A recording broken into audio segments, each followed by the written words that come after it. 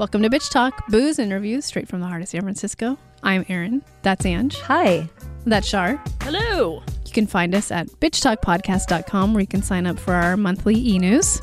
For behind-the-scenes videos and 2-minute clips of our interviews, head to our YouTube channel and subscribe. You can find us every other Thursday morning at 9:30 a.m. at BFF.fm.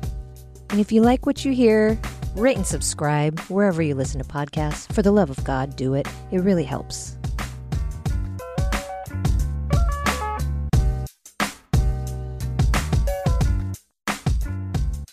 Welcome to Flashback Friday.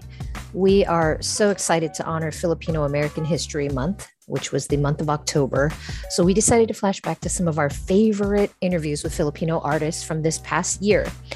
And when we were going through the list, one, it's crazy, just the sheer number of Filipino stories that we were able to share with you guys, but also the diversity of the stories that we were telling. So we're going to bring you Kayla Galang, who wrote, directed, and starred in the short film Learning Tagalog with Kayla.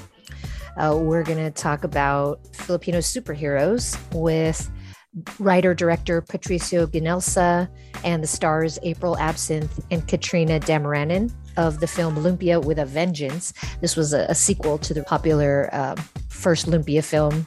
And then we're going to get a little emotional, to say the least, about the narrative drama Islands with the writer and director Martin Edrelin. And then finally, we're bringing you again our interview for the documentary 1,000 Cuts, which is based on Filipino-American journalist and recent Nobel Peace Prize winner Maria Ressa. And we sit down with director Ramona Diaz and friend of the show, Bay Area hip-hop activist Ruby Ibarra. So this one is packed full of love for our Filipino community. And due to time constraints, we couldn't put every single interview that we did this year. So we are going to put in our show notes.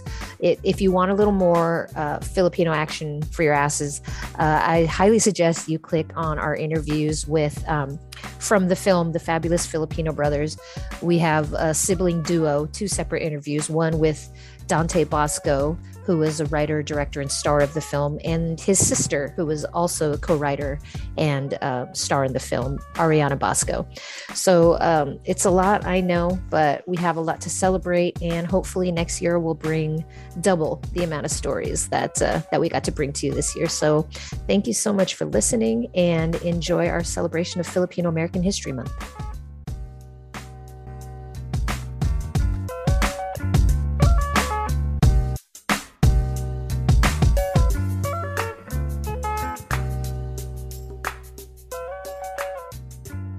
We're back live at South by Southwest, virtually, of course, with, I'm going to call her a friend of the show already, because I felt like I've watched this short twice now, and I think our producer has as well. That's Shar. But we have Kayla Galang here, and her short film is called Learning Tagalog with Kayla. And if you can you tell our audience what your short is about, please? Oh, sorry, you might have heard my cat just now. My short is about, she's just meowing by the door, sorry. Okay. So it's like kind of, I would say, a daydream of a language learning lesson that kind of goes off the rails. And it's all in Tagalog.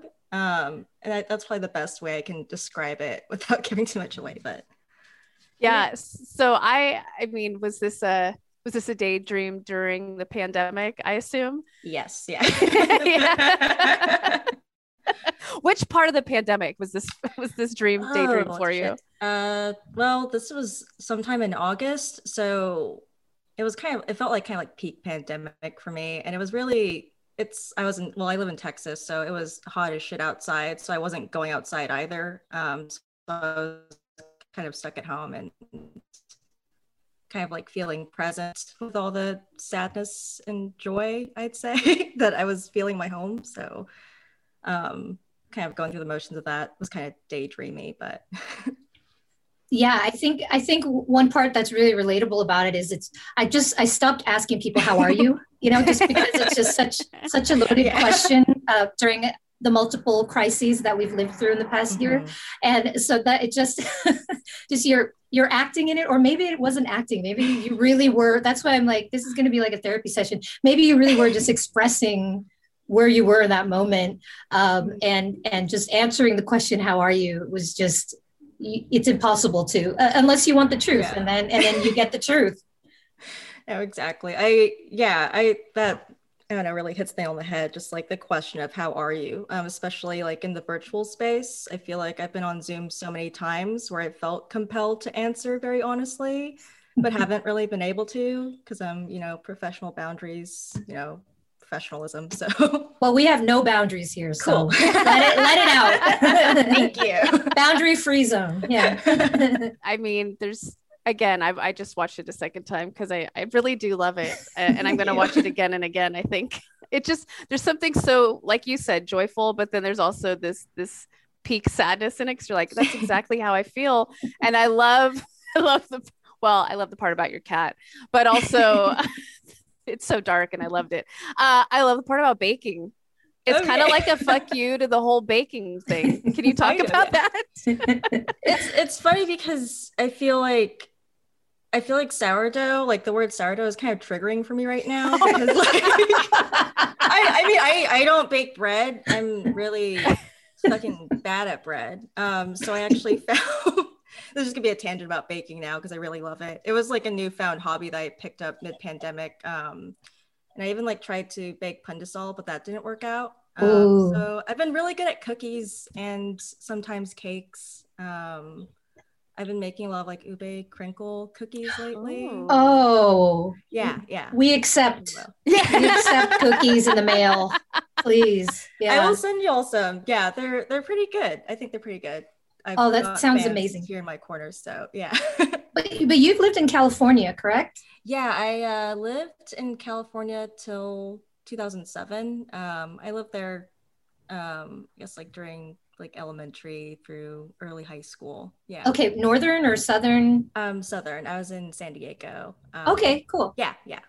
Well, I'm asking because you said you like baking and you're naming all these Filipino breads. I wanted to know if you heard of señorita bread, which is a Northern California thing that I recently learned about in my 30s. So anyway, when you come visit us in San Francisco, we're going to have some señorita bread. It's a Filipino staple, but it's Northern California specific. So anyway, we can move on from there.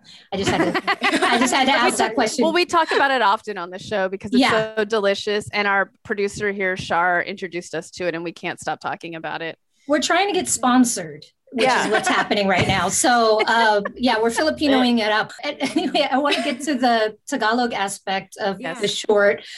Do you speak, has your mom watched this video? What does she think of it? Like, I want to hear all about all of that. Oh God. I don't speak fluent Tagalog. I'm trying. I feel like I've been trying to learn like on and off, especially with like occasional trips to the Philippines. And my mom was actually kind enough to help me translate the whole thing. And for whatever reason, she didn't like really like bat an eye or, comment on anything that I was saying, even though I was being really candid about it, which was really nice. That's a supportive mom. Oh, there's Kayla just doing what it is that she's doing. She's like, when am I going to see your video? And she's seen the video and she's like, yeah, that was nice. That was good. How very Filipino of her. Exactly. Yeah. No, I love the style in which it's filmed. I love the characters in your film. Can you talk? Are those really your roommates? Yeah. So it's funny because like I feel like we're all like heightened versions of ourselves. Even the cats. I feel like the cats are kind of elusive in the film. But yeah, David and Will are real people. David's my childhood friend from Southeast San Diego, actually. He moved to Austin recently, and he's big on working out and protein and photography. Oh, is he the kind of guy that like loses weight in a pandemic? I was just complaining about this yesterday. Yeah. He's actually wanting to like slim down a bit. He said like he thinks that he worked out too much during the pandemic. So I know. I'm like, okay, all right. I'm like, whatever, dude. Yeah, exactly. And Will's he's actually my fiance and the guy who, he helped sound mix and score the film with like a reference track to Mr. DJ by Sharon Canetta. So my mom was really happy about that. Yeah. So they're real people. They're very much characters in real life too. And I'm glad they allowed me to film them, I guess. I feel like I always wanted to learn Tagalog, and I was really mad at my parents for never speaking it with me. But it was because we're American, we live in America, so we just want you to learn English. Was that what happened with you? Yeah, pretty much. Like they kind of like kept it from me, especially because there was no use for it, being in America. But I think they also kind of like kept it from me to like, keep me out of like grown-up conversations growing up, unfortunately, or to like shit talk me in Tagalog, when I could easily pick up on certain cues. So, as part of that, but also to their benefit, I think. They'll deny it, but yeah, I think it's true. And from your Filipino friends, what's their reactions beyond your mom? It's oh my gosh, like I feel like I've made a lot more like Filipino friends in the past like month, which has been nice. Like I've been reached out to by people who've like taken notice of the film, and it's been really validating, especially as someone who feels kind of like impostery sometimes being Filipino, not knowing the language, or for like living in Texas, like away from, a predominantly Filipino community that I used to know. So it's been really kind to see the response. People have been, saying that my Tagalog actually didn't sound bad. So that was also like big ups. Yeah. Yeah, I couldn't tell. I couldn't tell if you were fluent. But then again, I don't speak, but I hear it, all the time. Yeah. So I couldn't tell at all. But that's really great. Yeah, we've had so many conversations, especially recently, about like, what does it mean to be Asian American, Filipino American? There's no right or wrong way to do it, right? But we're just taught so many things and all these expectations. So I'm glad that that's kind of brought you more to your roots and more accepting of yourself. It's really important. Oh, thank you. I appreciate that. I had a question about the short. I do feel like it could be a feature length. Are you you're like, no, this is it. Wow, really? Yeah. I don't know. It's fun and quirky and something, you don't always see all the time. And I think there's something there. Have you thought about that? It's funny because I originally conceived learning Tagalog with Kyla as a series, because I originally had the first episode as a part of a community arcade like showcase project, and I wanted to like follow like a public access like aesthetic of lessons, and I did try like 2 or 3 times to do a follow-up piece, but it just didn't feel right. So I'm just waiting for, I guess, like the next time that I feel like prompted and moved to make another piece. So there might be a follow-up. Yeah. Yeah, I would like to see her on the road. I want to see you like speaking with elders or something with your broken Tagalog. I think that would be fun. Oh my God. Yeah, my grandma said I sounded like Siri, so that was really cool too. Siri? Yeah, and I actually had a cousin in the Philippines who was like, oh, maybe we all won't be so afraid to talk to you now. So that was really nice. Yeah. Aww. So I think I'm gonna try to like fluently learn, but that also sounds fun, like taking it on the road and everything. I like even thought about doing it in West Texas and like the wilderness or something. That shakes out to be. But. I would like to see that. You should go to the stockyards up in like Fort Worth or something and like try your Tagalog there. That'd be real interesting. Just try it. I mean, see what happens. So talk about, you shot this in August, and did you have the idea of like, I'm going to just submit this to film festivals and then you get into South by, or? So I made it purely to like live within the showcase that I filmed it for. And I didn't really get the idea to submit it until my friend was like, go submit it to stuff. So that was really cool. And as soon as South by opened, I was like, yeah, I'll give this a shot. And I submit as soon as they open. So it felt really really cool once I got that email in December. Yeah.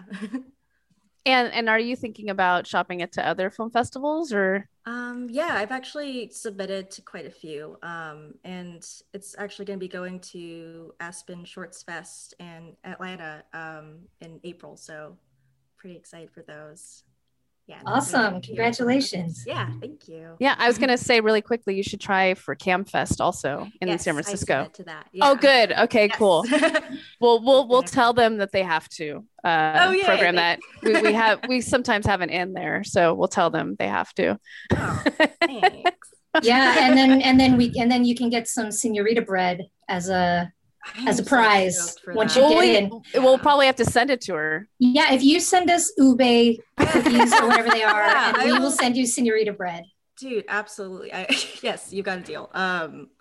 Yeah. Oh, I feel like I might try to make this thing called Hinorno, which is like from my mom's province, which is like bread like baked between like coconut leaves or something, or I don't know.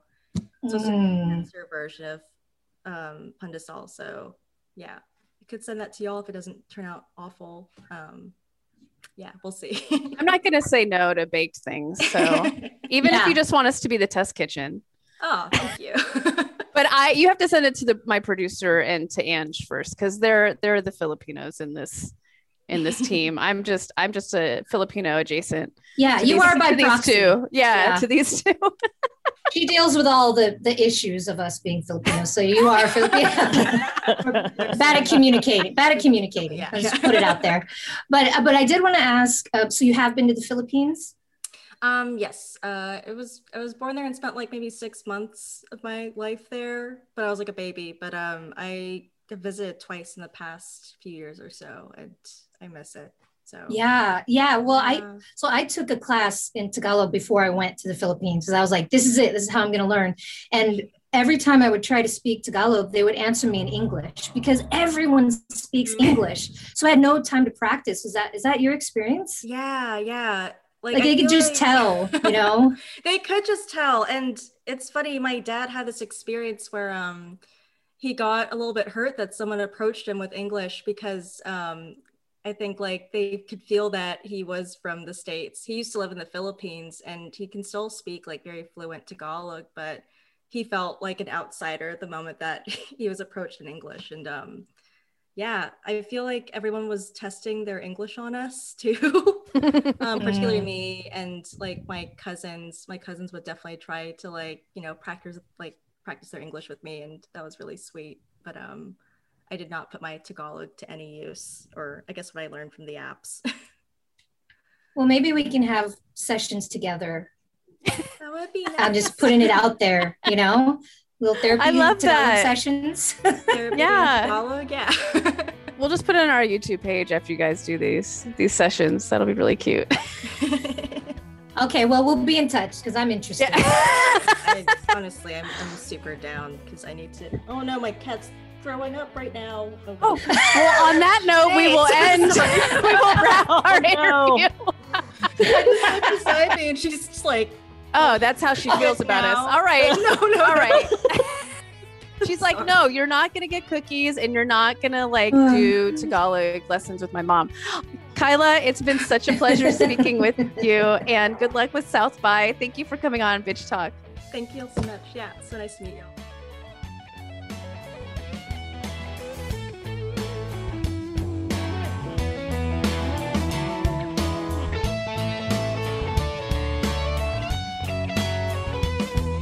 Welcome back to CamFest 2021. We're excited to bring you From Lumpia with a Vengeance, our writer-director Patricio Janelsa, and stars of the film April Absinthe and Katrina Demarnan. Welcome, everyone. Hi. Welcome. Thank you. Patricio, we're going to start with you because, you've been around with this Lumpia business for 20 years now. So can you introduce this film to our audience? Lumpia with a Vengeance is an action comedy. It's a sequel to a homemade movie I did probably 20 years ago called Lumpia, shot in Daly City. And it's about a superhero who uses Lumpia as a weapon and protects Fogtown, which is Daly City. So that's the short synopsis. Nice. Yeah, well, I'm going to start off real simple. I want to know, how many lumpia roughly did you eat throughout the filming of this? And is it possible to be sick of lumpia? Because for me, it's not. Well, for Lumpia the Vengeance, it's mostly CG Lumpia now, which that's a secret. But the original one, we had to actually use real Lumpia. And how many Lumpia? I mean, it depends on what you define as Lumpia, because when we cooked it, we were such in a hurry to shoot that homemade movie that we would like grab whatever was left over from like my mom's kitchen, and whether it was mungo beans or corned beef or Vienna sausage, we would just put it all together. So we had this mystery Lumpia, and our actors never knew what was inside the lumpia. It was like a surprise. So wow, that's hilarious. That's nice behind the scenes. Because we didn't want to dispose of real lumpia, use real lumpia, right? Like, no one ate, so we just wanted to use leftover lumpia, not the real one, because we wanted to eat it, not throw it around. It takes a long time to make real lumpia too. Yes, it does. Very true. Very true. It's labor intensive. I actually taught my co-host here, so yeah. Yeah. Like, you got to get the wrapper, and you got to make sure it's like tight. It's tight. Yeah, otherwise you're kind of screwed. Yeah. I've learned my lesson well. Patricio, you wrote a couple of badass female characters, which was great to see in this film, and especially women of color. Can you talk about writing for the women, and also if Katrina and April want to talk about that too? I'm sure it was kind of a driving force to be a part of the film. Well, Katrina plays Gemini in our film, and so that villain was already there from draft one. I felt I needed, we needed a very a villain that just had this really rule the. Well, I don't want to spoil it. She was a badass. She's a badass, yes. That's all we need to know. Badass, bad bitch. April's character, she plays Rachel, and that was an actual, that took a while to get to her character, because it started out, Lumpia Revenges was started out, the main character was Mon, which was her father, the original, in the original film. Then it ended up becoming his son. And then we ultimately came up by the, 20th draft, but right before we shot, to Rachel. So it was a kind of an evolution of trying to figure that out. And, April owned that role to the point where we even rewrote the third act during production. Wow. So that was, for me, a learning experience as a filmmaker. And I feel it made the script better or more delicious, I think. I did want to mention that I thought it was so dope having both the antagonist and the protagonist be female. And, you don't really get to see that too often in a lot of films nowadays, or really ever in the same film, and both of these women have so many things that they have in common. They're trying to fight for what they believe in, even though what Gemini believes in is bad, and they're both such strong women who are just really trying to change the world and really not let men be the ones who are the bosses of them, And it's funny because, Rachel's character, she's just a high school teenager. Yeah, she's pretty much trying to save the world, and she kind of does. And I mean, if you guys saw the film, you'll see that too. She's a kick-ass character, and Patricio, like, I salute, of course, and I salute Pat for choosing women to play not only the main character but also the villain of the film. So that was pretty cool, I think. Yes. It's funny because when I went to my audition for Rachel, I didn't know that Katrina was the one who was sitting in the lobby, right? Like, it was just so funny. So we kind of crossed paths, and little did we know that we were going to be the protagonist and antagonist. We also came from the same high school. So it's just so... I think the cool thing about the question that you asked about being a woman at a time when we're doing a Filipino American film, it's like a double whammy, for lack of a better term. You're hitting like women empowerment right now, and we're also falling into a time of where representation matters. So I don't know, like Katrina, I feel so blessed that we get to be women at this moment. That's how I feel. Yeah, it's an amazing feeling, and the Bay Area premiere could not have happened at a better time than now, because of everything that's been going on, obviously with the Asian American community. But this film, it's released in the Bay Area, especially because it's very prominent, you know, all the violence that's going on right now in our hometown. So I thought it was perfect time for it to make its debut out there. Right? Yeah, no, that's a really good point, because we all in our community need to step up to be a hero. You know, and that means standing up for each other and vocalizing how we feel, but also doing our part to bridge ourselves with other communities and finding ways to unify with one another through storytelling, which is what I love about our cast, is that it's so diverse and it's so representative of the Bay Area. Because growing up in Fremont, you know, Katrina and I, we had every type of race. In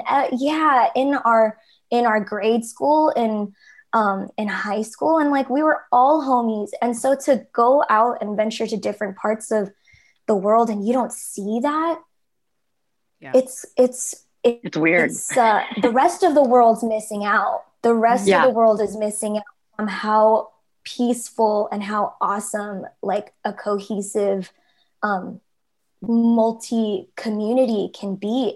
That's why we have such a special story in the Bay Area to share with everyone else, that like it's possible for everyone to get along. It really is, because it happens here.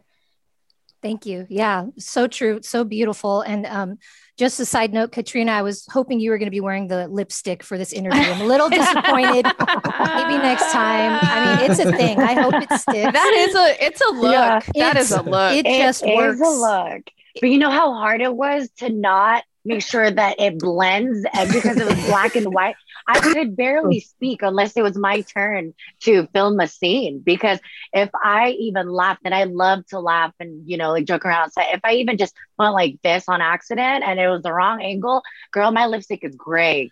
It would be gray because the colors would just mash. Right? April was just half. Right. But I love that look. That's so funny. Yeah. Well, I love films like this, especially like from the Bay, because it just dispels this myth that in order to be in the entertainment industry, you need to go to Hollywood, you know? But Patricio, I'd love to speak about just this tribe that you've amassed throughout the years in the Bay and how they've kind of kept you motivated and inspired. And for Katrina and April, for you to enter this established family, this established Lumpia family, and what that was like. I think...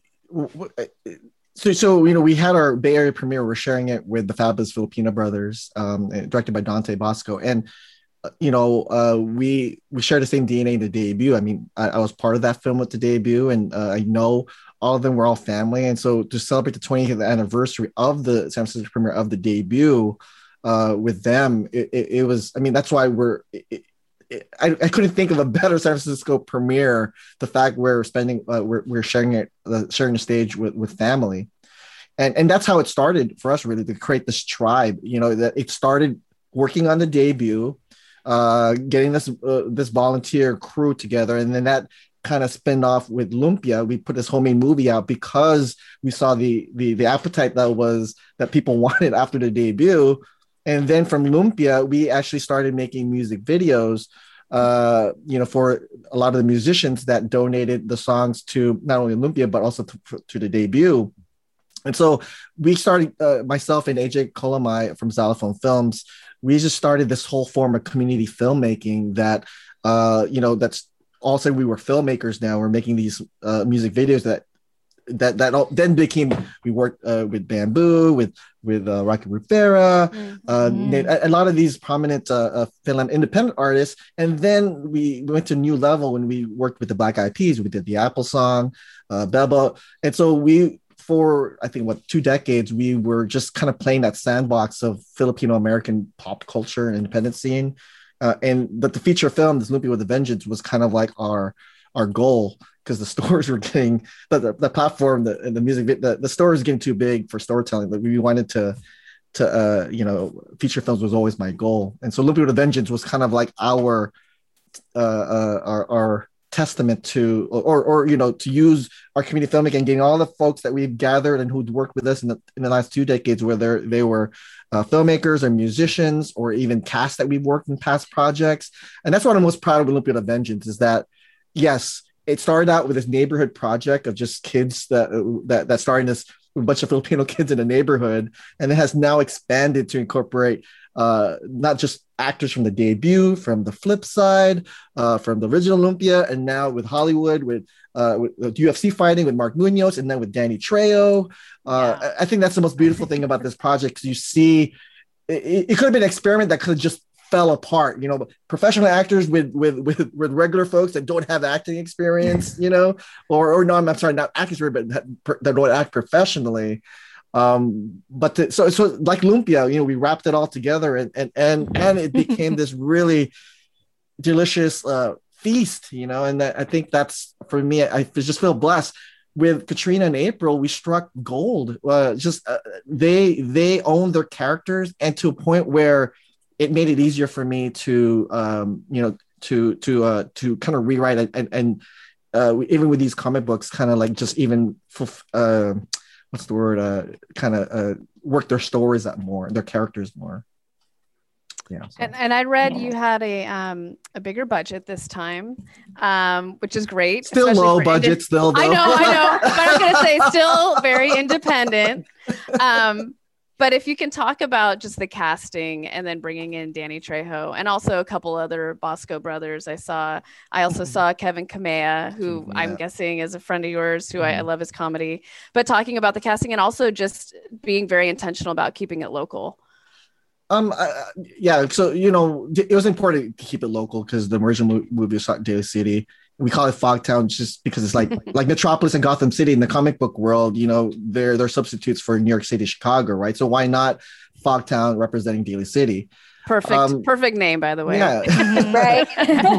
Yeah, it's so obvious. I mean, people already know it's Daly City. It's like, oh no, it represents any city that has a big Filipino population. Could be Carson, it could be Glendale, West Covina, whatever. But regardless, shooting the Bay was important, and I'll tell you that the only reason we were crowdfunded, in 2013. This is almost 8 years ago, and but the money we raised was never enough to make a feature film. So we used that to fundraise. But anytime we would, give up, or we were kind of like hitting this obstacle, there was always this checkpoint that we would hit. And whether or not it was, getting crowdfunded, and then the next checkpoint would be, we got Mark Munoz involved. The next checkpoint was, okay, we got Danny Trejo. He said yes. Or, we got April and Katrina. It just seemed like anytime that we would, and making independent movies are hard. So anytime we would hit this thing and wanted to give up, we always thought of, you know what? We have backers in the audience waiting for us, and that was what kept us motivated. And in a way, we wanted to make sure it was a good movie. We didn't just want to make a movie for the sake of just fulfilling our crowdfunding. We wanted to make sure that it was a movie worthy of all the support that we were getting and all the hard work that, our cast and Katrina and April were putting into this. They were owning it. So it took a long time. We never had all the money to spend, but we had the time to spend it because we were all part-time filmmakers. None of us was doing this full time, and then that was I think it was the blessing to come out of this. Looking back now and saying, wow, we got this, and we premiered in Hawaii, and then we won an audience award there. It's I don't know. I haven't processed the whole what has happened so far. Katrina and April, you both have to be just mad, throughout this film. But we've seen the blooper reels. I love that you include those. There were. But how do you keep a straight face with some of these like ridiculous joke one-liners and things like that? I mean, I know you're professional, but was it hard? Were there some scenes where it's just like you had to break? Gosh, I mean, I don't know. It's, when you're just in the scene and you're with your family there, it's like you guys are just joking the whole time. But, sometimes you joke and you like have to keep a straight face because that's a part of delivering the joke. It's just like that. I know for Katrina, it's probably because you couldn't move your lips. But, now we know. I do remember though, April, that scene where we were in the kitchen, and then it was when they found out that I probably can't even talk about the movie, but it was a scene you and I were like face to face, and we had a serious like confrontation, and I was like just talking down on you the meanest, and then we just like broke down and started laughing. It was like, so hard. It was so hard because I swear to God, Katrina is like the nicest person in the whole world. She is so sweet, and she is just yelling at me, and I'm like, girl, I can't with you right now. And then I even catch myself. I'm like, oh my God, Gemini's so mean. Like, did I just say that? Oh my God. You just like follow your own hand. Yeah, I'm just like, tama na.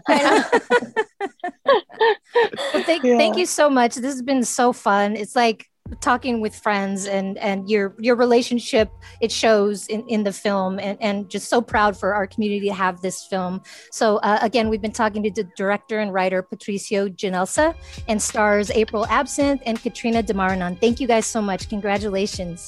Thank you for having us. Thank you for having us.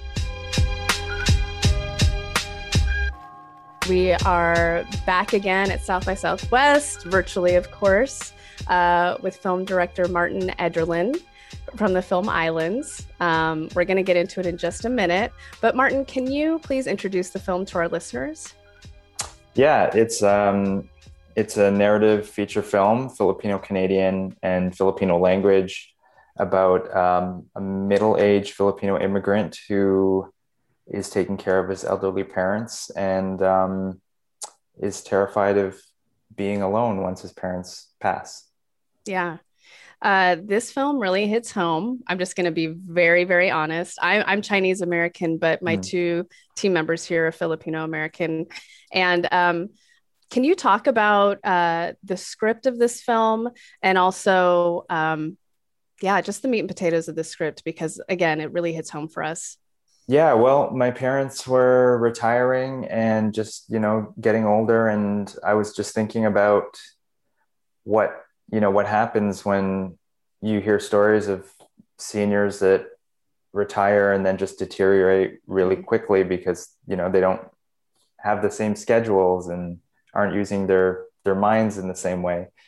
And, being Asian, and we're not the only culture, but, we have this responsibility to take care of our parents. And we live in cultures where that's not normal. And also in cultures where our work life is different from where we, say if we were in Asia, where we might not be as busy. I mean, it's also the times too, right? Like things all over the world now are just sort of busier, but also in other countries, at least in the Philippines, you have a bigger sort of like network of family or friends or neighbors. Also, there's domestic help, but I mean, that's a whole nother issue, but it's just like Canadian or American culture doesn't really have this sort of system set up for us to, or like a way of life that is set up in a way that we can look after our parents or even our kids or anybody, Yeah, I'm going to have full disclosure with you right now, Martin. Sorry. Yeah.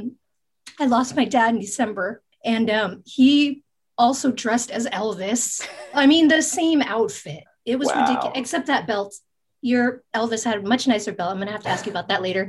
And since then, I have become my mom's full-time caregiver as we, figure out how to go on without him. So it took me 3 hours to watch this film because I kept having to pause it and be like, are you fucking kidding me right now? As Asian American women, we always talk about how important it is to have representation, but you hit it a little too close to home. I'm just going to say that. But thank you for, just getting it so right.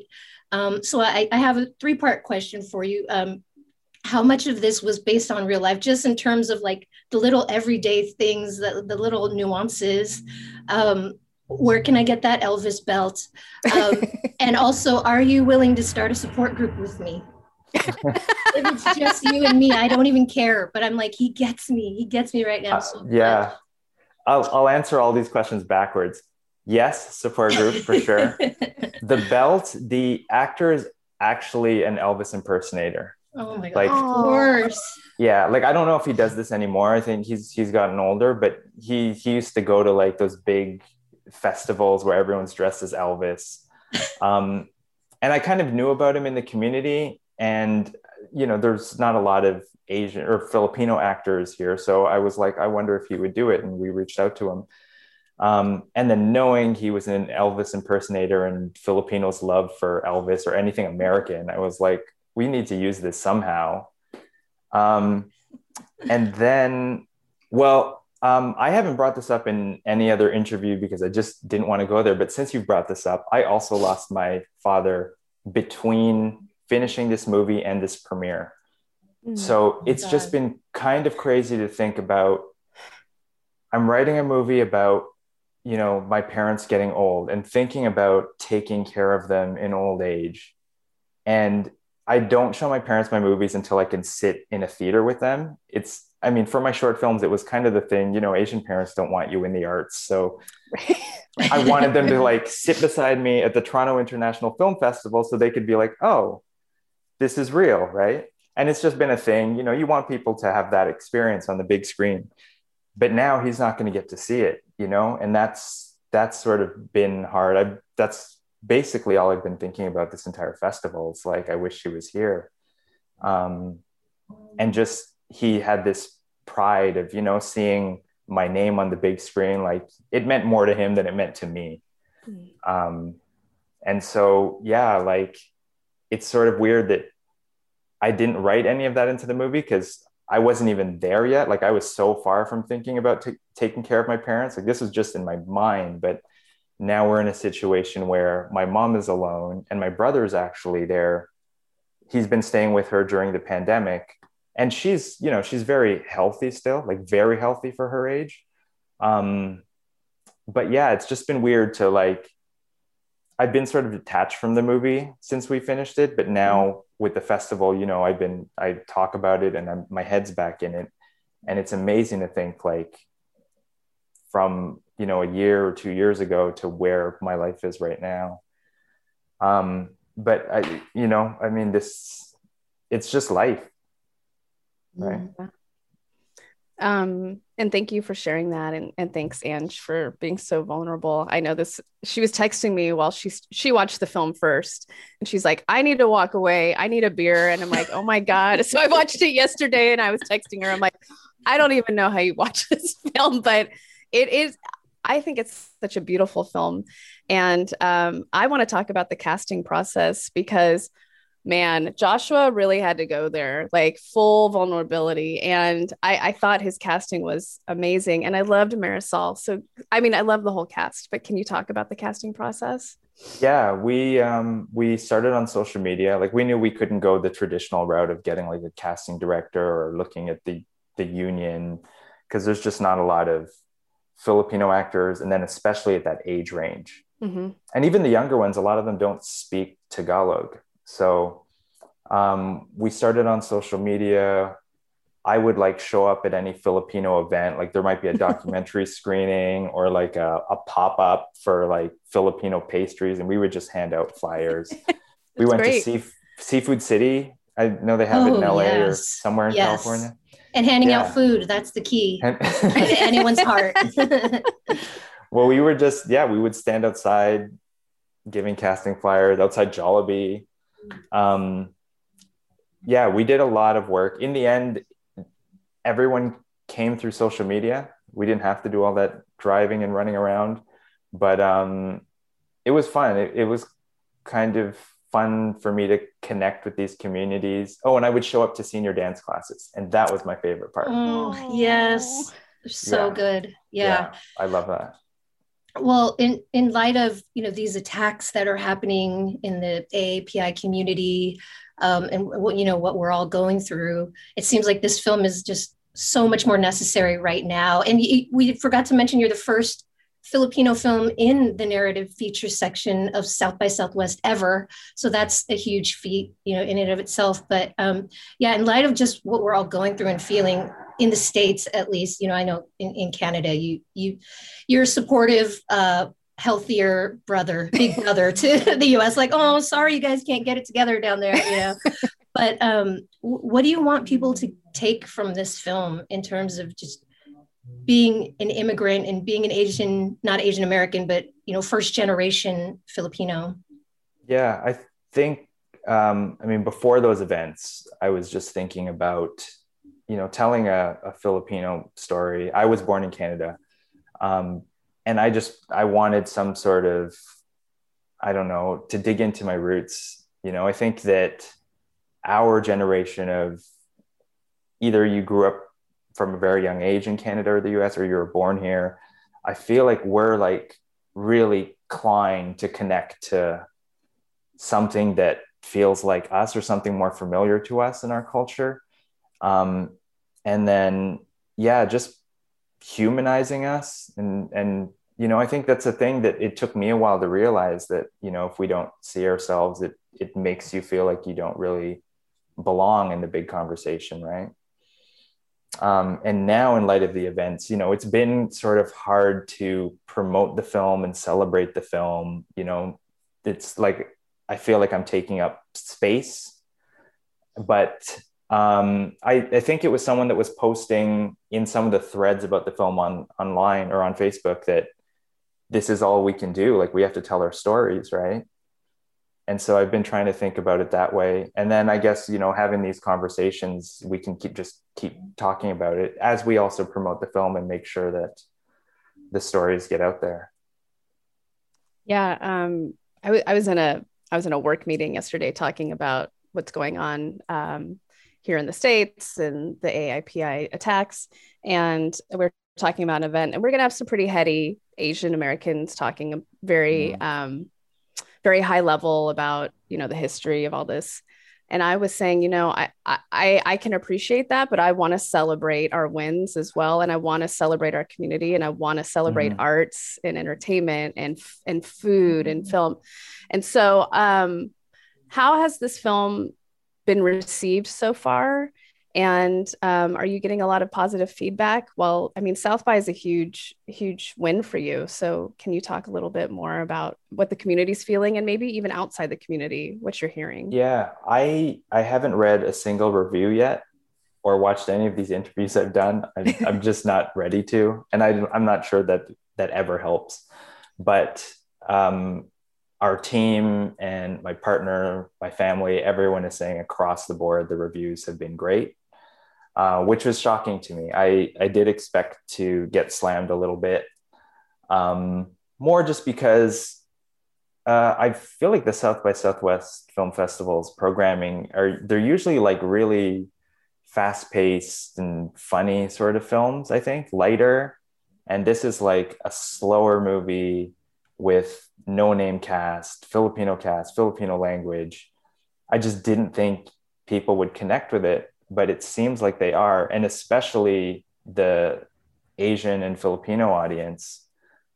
So yeah, it's been really great. And just also, like, I've done so many interviews now with Asian or Filipino journalists, and that has also made me realize how important it is that we need representation in journalism too, because they understand the film. They're asking different questions. And I don't have to explain so much. There's like something so small as all of the religious icons in the movie, where I've had a Filipino journalist say, like, that's probably like a huge, it would be really symbolic for a lot of other journalists, but for a Filipino, that's just our house. Like, that's just decor. I have some of those, like that holy water shaped like Mary, the Santo Nino. I have those exact statues. My mom has those exact statues right now. Yeah. It was like, and they're just like there. And of course they're religious and everything. But, as a filmmaker, I wasn't like trying to make a statement about Jesus or God or anything, like maybe a little bit, but it's just what's in the house. And I think, it is a film about a Filipino Canadian family, but at its heart, it's just a story of, two very lonely peoples, broken people. And that's something that can connect across the board, especially us living this life of quarantine for who knows how much longer. I feel like you may not be reading the reviews, but it's such a relatable film to anyone because of that topic alone. So I just want to thank you for putting this story out there, and in a time when we really need it. We really need more stories like this. And I think you need to look in the mirror, Martin, because you're so talented, and you're like, it's such a typical Filipino. I thought everyone would hate it. It's just, it wasn't expecting much, but really just, I hope you take some time to really celebrate your hard work in this, thanks. And, leaving your mark in this way. And I hope you continue to make films. Thank you. I really appreciate that. We're talking to Martin Ederlin, the director and writer of the film Islands at South by Southwest. So thank you so much for your time, and come back. I feel like we need to have like a therapy session. Well, we're starting a group. That's right. Sorry, maybe I'm not it can in be part of Bitch Talk. It can be like therapy time with Martin and Angela or something. Sorry, Erin. Yeah, it's fine. It's the offshoot. Shar can join too, maybe if she wants. And take care. Your dad was there. My dad was there. I felt like my dad was saying hi to me while I was watching this movie. So your dad is there too. My dad is actually in the movie, which is also crazy. Which he's in the cafeteria where they say it's Rocky's birthday. Yeah. My dad's Rocky. Like, that's his actual name, and he never made it to that birthday, which is also another crazy thing. Oh my God. All right. Yeah. He's walking out the door, one of the three people. Yeah. But he can't see the movie, but I've got him with the movie forever, which is also great. Oh. Take care. Sending you a hug, Martin. I know. Yeah, thanks. Yeah, hugs. Sending you a hug. Hugs to everyone. Yeah.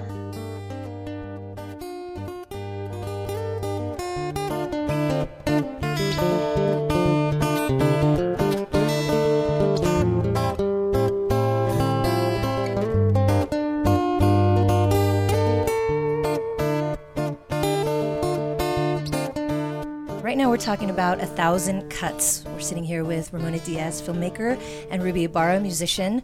Thank you so much for being here, ladies. We are delighted to talk about this film. Oh, it's a pleasure. Thanks for having us. So I'm going to go ahead and start with you, Ramona. Can you please tell us a little bit about 1,000 Cuts? So 1,000 Cuts is really a look at the Philippines under President Duterte at this time, through the backdrop of the midterm elections, and specifically through the point of view of one journalist who is speaking out against Duterte, Maria Ressa.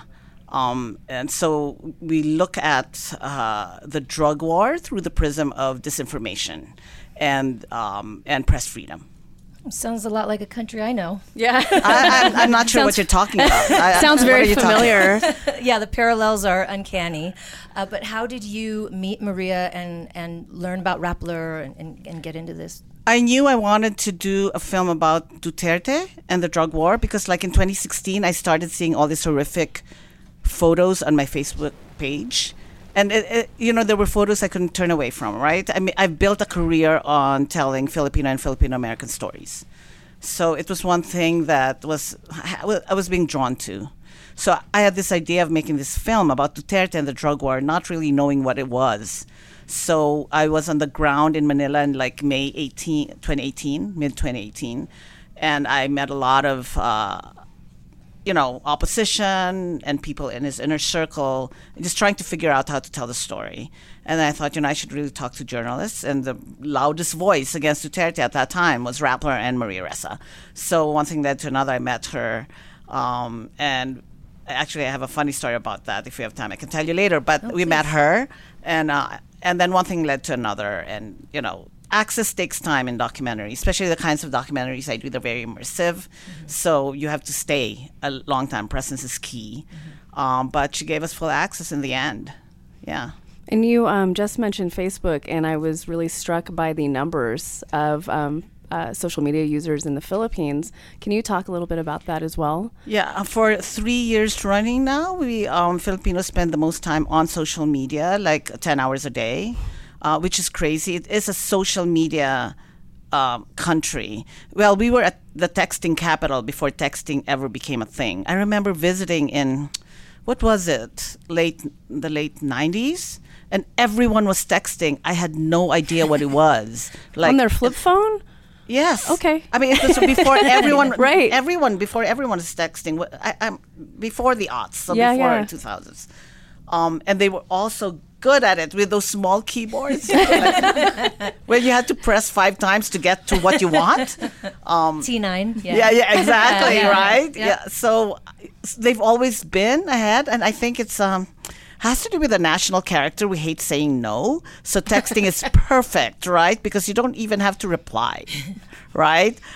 So we're non-confrontational. So social media's great, texting's great. So it really, really aligns with the national character. I'm not surprised. I'm just laughing because my 2 teammates here are Filipina. Isn't So that you true, have though? totally. Isn't that true? Yes. Yeah. Thank you for yes. She could probably admit that's exactly what you just described is how To a she deals T. with the two of us. Yeah. You hit the nail on the passive aggressive head. Yeah. So Ruby, I want to get you in on the conversation. How did you get involved with this project? I was honored to receive an email from their team one day, and they were asking if I think they were initially looking at one of my music that I had produced prior from my previous album. And as the conversation continued around, making this music for this specific film, I think it might have been Ramona's idea to bring up, why don't we create something original specifically for this documentary? And, we were in a very tight time frame. Mind you, this was also during the holidays. But at the same time, just me being such a big fan of Maria's work and also having just recently learning about Ramona's work as well. So kind of a side story, I met Ramona and Maria in person for the first time when I was out in the Philippines. I actually had a chance to perform at the Rappler Studios last year in March. Yes. And this was, I think, during the time where Maria had just gotten arrested again. And me and my band were unaware that she was actually already released. So we were in the middle of filming our performance, and then in walks Maria into the office, and then I'm just there trying to keep my composure and remembering my lyrics. I'm like, oh my God, it's Maria Ressa that just walked into the room. She's a superhero. And yeah, for me, she definitely is an icon. She's a superhero. And what I love about her and Ramona too is that they're both Pinays who are fearless in the work that they do. And I think that very much aligns with my values and also my artistry. So when it came to the opportunity of creating an original song for this movie, of course I had to say yes, and I wanted to be a part of it in any chance that I could. And it totally makes sense. I mean, Ange and I know who you are, but I think the audience is listening doesn't know who you are. So happy that you were brought on board for this film. It makes total sense. So it was an honor. No, it's just great. Yeah, I have to say I've never been so excited to wait for the credits. I'm like, where's the song? Let me hear it. It's so good. This is like the perfect marriage. But you don't understand. We were all like crazy trying to get through the finish line, right? And this idea of creating an original song at like the 12th hour, but she just jumped in. She's like, sure. I'm like, okay, here's the film. We sent her a link.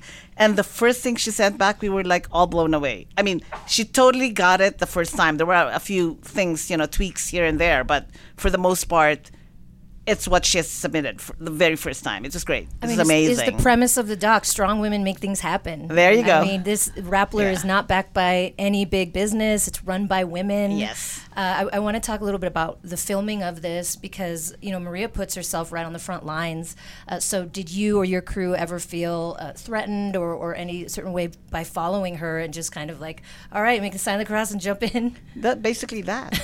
Right? I mean, there's a scene in the film where Maria's talking to her sister, right? One of the hotel scene, Yes. and Maria's saying, you just figure it out and you just do it, right? If you're good with it, you do it. I think that's how I felt. Like if I had thought about it too much, I think fear would have gotten the better of me. But I think that in years to come, I would have regretted not doing this. I'm a documentary filmmaker. If I shied away from this, I think the big regret, it would have been, so the imagined regret was stronger than the fear at that moment. So I just did. I knew it was the right thing to do. My concern was the local crew who had to stay behind, right? So we had to have that conversation. We are leaving after the shoot. You're staying. Yeah. It's perfectly okay if you don't want to still be involved, right? I mean, we gave them a way out, and each and every one of them stayed. They said, no, this is the right story to tell, and we should tell it. It was amazing. Yeah. And the gut punch of hearing the war on drugs again, I was like, this was already done in the U.S. and it didn't work. So can you talk about that through line too in the film? Yeah, the drug war. Candidate Duterte, right? When he was running for president, he promised the drug war. He promised that he would get each and every drug pusher, drug kill, that was, he ran on that, right? And he made good on his promise. But no one, I think, ever really understood that it was extrajudicial killings, right? He was basically the police is like allowed to go out and without any due process, gun down alleged, right, drug users and drug killers and drug pushers. The poor, yeah. And they're extrajudicial because they don't go through the due process. But the narrative of the police is that they fight back, but forensics show that they don't have, they don't have the means to fight back. The police are armed, right? They're running away. So a lot of them are shot in the back. They're not fighting back, right? They're running away. So, it's horrific. The numbers are like 27,000 extrajudicial killings, according to human rights groups. And before this film, I saw the film The Kingmaker. Yeah. And there was obvious planting of evidence on film, which was insane. So, yeah. Thank you for capturing all of that. Oh, you're welcome. Yeah. I wanted to talk about, and I'm glad that you bring this up in the film. I have some family members in the Philippines, and I asked them, like, what do you feel? How do you feel about Duterte? Because obviously it's horrible. We face this with our own president, pretty much down to the T. The nepotism, the fake news, like basically they're running from the same rule book. And my family members there, as you spoke to in the film, were like, well, it doesn't affect me, and there's less. And I'm just like, wait, what do you mean? And you speak to that. So thank you for talking about that and how that's a dangerous way of thinking. Yeah, because I think the numbers are so horrific. They're so high, right? 27,000. It boggles the imagination. I think at some point that you have to stop thinking about it to live in the country, right? But then on the other hand, you can't afford to turn your eyes away because they will be coming for everyone, right? Where is the line? That, they'll never stop, right? Now it's the drug pushers and drug dealers. They were talking about, and then he went after the tanbais, the loiterers. People couldn't loiter. But if you look at the neighborhoods, those neighborhoods like encourage you to just, you're sitting on the stoop because it's hot inside. So where does it stop? They don't think of impunity, right? Once you give the government like a means to kill and not question it, it doesn't stop. Mm-hmm.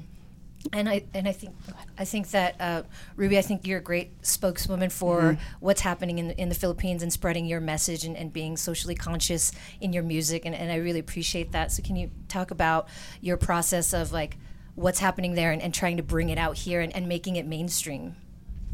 I think with every work that I do with my music, I understand that as an artist, just like as a director or a filmmaker, the work that you put out, it's on a larger platform, and you're not essentially, once the product is out, you're not just speaking for yourself, you're also going to be influencing others. So when I do talk about what's going on in the Philippines, I try to do careful research on it and make sure that what I'm saying is not only positive but also unfiltered and unbiased, not just having my opinions, but realistic to what's actually going on.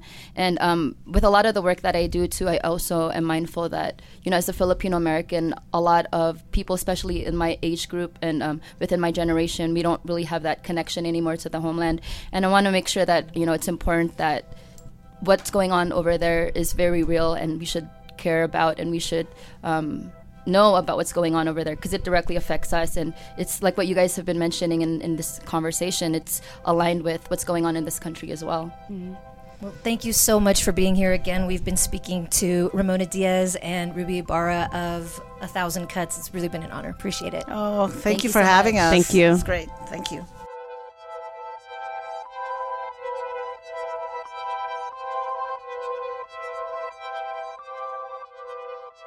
If you like what you hear, rate and subscribe wherever you listen to podcasts. For more information about us, you can head to bitchtalkpodcast.com. This podcast is created, hosted, and executive produced by Aaron Lim. My co-host is Angela Tabora, aka Captain Party. The show's edited by producer Shar. We're powered by GoTo Productions. Yeah. If I fall, I stand up. Break these walls, I rise up. Even when I lose it all, I always got my eyes up. They praying on my downfall, but I'll never give up. 1,000 cuts won't be enough to keep my fists in these cuffs. And I'm never breaking down when the odds against me. Round gold crown with the gods within me. Yeah, I was a flower that bloomed in the dark room. Flows like monsoons from the womb. When I write, move runes and resume. I grew to last soon. Prayed too many moons and my wounds would not bloom. Where we from? Death proofs, so we hum with these tunes. And hope it sparks light like a night in mid-June. My heart's consumed by hate here. It's harder when you live fear. How can you see clear when you don't see you in the mirror? I lost too many peers. They seem to disappear, but they're living through these words that I'm putting here. So tell me you'll remember me. I'm here to build a legacy. I got the ground moving under me. 1,000 cuts ain't never stopping me.